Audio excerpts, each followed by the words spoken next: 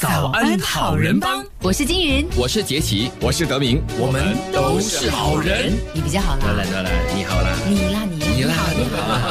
刚刚我们在 Facebook 呢看到了一个就是新加坡监狱署呢75周年的一个纪念影片哦，看到了这个监狱署呢这么多年下来的不断的这个蜕变，然后呢在制度也好啦，设施也好啦，人员的培训各方面呢都做出了很多的这个改变跟进步。那现在的我想我们最大的一个目标呢，就是希望能够帮助一些走错他偏的这些朋友呢，重新回到生活的这个正轨，给他们更新的机会，让他们知道呢，好，错了没关系，回到社会当中呢，只要改过了，就还有更多的这个机会的。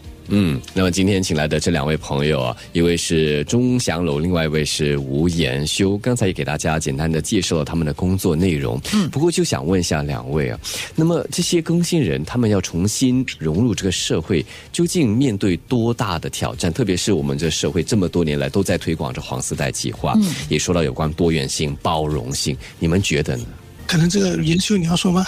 因为你就是在 aftercare 的。可以，所以这些囚犯他们融入社会的时候，真的是会遇到一些生活中的压力，现实的压力啊，如今是可能是经济方面的问题，还是家庭可能也是有对他们有一些偏见，可能也是有遇到一些损友的影响，自己怕回到走回以前的路，所以这些囚犯他们可能是有一点紧张，开始出来很想做很多事，但是我们会稳定他们一下，然后我们也是有建树帮他们，还有辅导帮他们transit 的比较容易了。所以这些挑战都是他们每天都是在面对的，所以我们也是要了解他们的角度方面他们是怎样应付、怎样克服这些障碍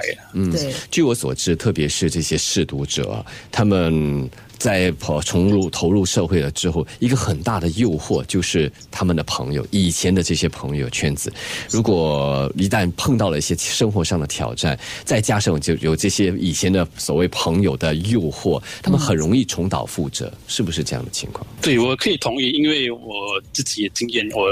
我负责的几个囚犯也是跟我讨论这些问题跟我分享这些事，所以我也是觉得他们也是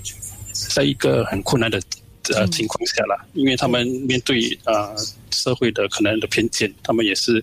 比较不懂怎样拒绝这些损友。因为他们这些损友很快就会找回他们和他们联络，对，所以这些都是很多的障碍了。对，其中一个我可以想象到的情况就是，他们可能在服刑之前到服刑之后，他的社交圈子本来就很小，他要重新回到社会当中的时候呢，他原来的圈子就是以前的那些朋友，他还没扩大他的这个社交圈子的这个过程当中，如果他碰到一些困难一些问题大概还是会找回原来圈子的这些朋友，所以他可能会就变成一个恶性循环了。所以我想可能尤其是在中途之家这边呢，除了帮助他们就是融入这个社会，慢慢的也帮助他们扩大他们的这个生活圈子，包括了他们的家人重新的接纳他们，其实这些都很重要，让他们知道说有问题的时候你有其他的管道可以去寻求援助。像在看 FB Live 的朋友 King Chong 他就说，在这个环节上自律很重要，当然社会的支持和接纳也同样需要的，所以每一个人其实都需要这第二次的机会，更新的机会。对，刚刚我们说到了这个监狱署75周年嘛，这么多年下来呢，其实在针对囚犯的改造计划方面呢，有了很多的改变跟进步那就来聊一聊呢，就是这些针对囚犯的改造计划，它是怎么样去制定的呢？整个设计考虑的又有哪一些不同的事项呢？那这方面我可以说明一下。之前我刚进入新加坡监狱署的时候呢，我们很多的方案跟计划呢，我们都是看国际的那些研究呢来发展的。然后过了几年呢，我们做的研究就越来越多，研究我们自己的囚犯的需求，我们囚犯出去，当他们要融入社会的时候，面对的那些挑战，和需要进步的那些方面，然后我们就开始发展了我们自己。用我们自己的研究的那些资料，发展了我们的方案和策划。所以这些年来，我们就是越做越多我们自己的研究和用我们自己的资料来发展我们的这些方案跟政策的。就比较适合本地的这个民情、本地人的文化等等，对吗？对，就是这样。那目前为止有哪一些行为和心理的改造计划呢？目前为止，我们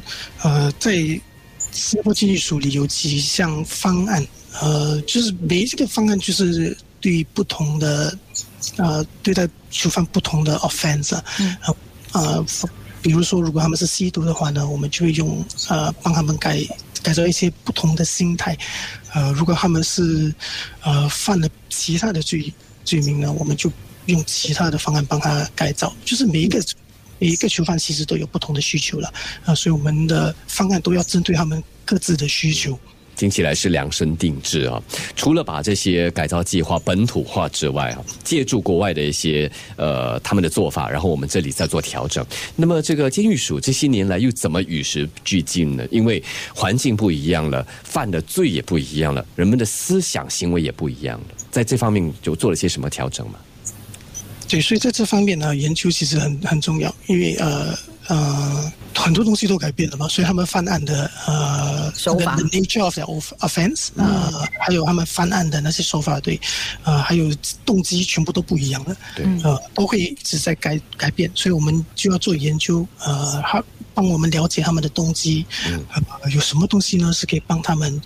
更新的、改造的，然后用这些资料呢，发展我们的方案和计划。对，我可以联想到的就是现在的这些方案者，很多可能都是属于高端技术的，这个教育水平很高的，因为很多都是在做一些可能我们说的这个黑客也好啊，又或者是通过数码犯罪的犯案集团呢也好，这些都是可能，对不对？其实目前为止，我们还没有见到这么多这些这种的囚犯，多数都还是以吸毒为主。对，吸毒为主而进来的。然后当然他们吸毒的时候呢，他们工作上就没有那么理想了，所以他们的 education 都还是一样，没有那么高。对，我们休息一下。